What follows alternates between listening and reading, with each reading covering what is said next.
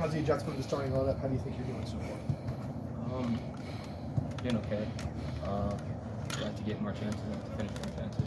I think that just comes with more minutes now. You're able to have preseason and then, getting used to the guys. But I'm confident that I'll come. Have great players around me that help me every single day. So it's only a matter of time. You and Araujo seem to be developing a pretty good connection the past 2 games.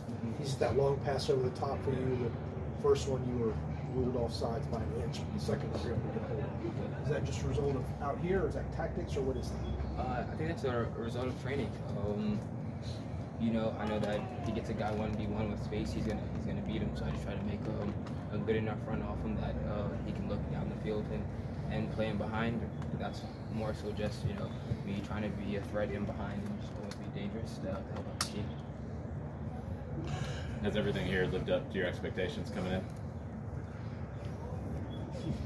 I don't really know how to answer that. I felt that we were a good team. I think we've shown that. Disappointed with a couple of results, but that's something that shows how good of a team we are. That we're able to go on the road, get a point, and be upset about it. How difficult it is going on the road. I've been on teams that haven't won on the road and stuff like that. So I think that just shows the mentality of the group. Of course, we want to get maximum points. So we felt that 4 points we dropped against Toronto, 2 points against New York City. But we definitely want to continue in the way we're playing, getting chances. Now it's just more being clinical than being good in both boxes. First 5 minutes, last 5 minutes of each half. We always talk about how hard it is on the road in this league. What are the challenges, if you've been through this for a while now and playing on the road, what are some of the things that make it so difficult? I think a lot of teams have confidence when they're at home that they don't necessarily get.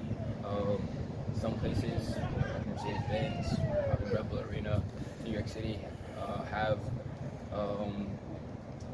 teams have very good records at home and they feel confident, and it makes things difficult for other teams. I think just with travel as well, maybe I go play a West Coast team, change the time zone and stuff like that. I think the most thing is confidence, because teams feel real comfortable at home and feel like there's certain things that they're able to do at home that other teams can't. So, but I think that we've done a good job about trying to win them, get maximum points at home, and then go on the road and take points off teams. So I think if we keep with this mentality, we'll continue to break up and put ourselves in a good spot for the top of the East. How would you describe Jurgis's work rate, both with and without the ball? This guy doesn't work at all. No, he works extremely hard. It's always good to have a number 9 who runs selflessly. So there's times when Luis makes a run behind, or I make a run behind, that we might not able to get back, and he'll track back. So it's always good to have that, and then his presence offensively, always darting into the near post, always a body. So the work rate that he brings, and with his quality, it makes him a very good number 9 to play with, and it's very exciting. Chicago seems like a much improved team, at least results-wise. I haven't looked at the stats deeply yet. What are they doing well from y'all's film study that's helping them this year? I can't tell you because I've been watching. 30,000 foot view. I'm gonna be honest, because of the way the games have been, everyone playing at 7:30, it's really difficult to watch other games. But the guys they have, Chris Mueller, very direct player, Shaqiri, of course, a great goal scorer, and Kai Kamara. They have players that if you allow them space and time, that they'll be able to create chances and stuff like that. So you have to be careful of that, and then trying to break any transition that they have, but also be willing to break out in transition, because I think we have a good team that we can do that. But then we also have a good enough team that we can do it well. So at home, the most important thing is the 3 points, putting them under pressure and making them feel uncomfortable playing it. You mentioned the schedule. Everyone's been playing Saturday evenings for the most part, but now you have 3 matches in a week period. How does that change your preparations for the U.S. Open Cup competition coming up on Wednesday? Doesn't really change anything.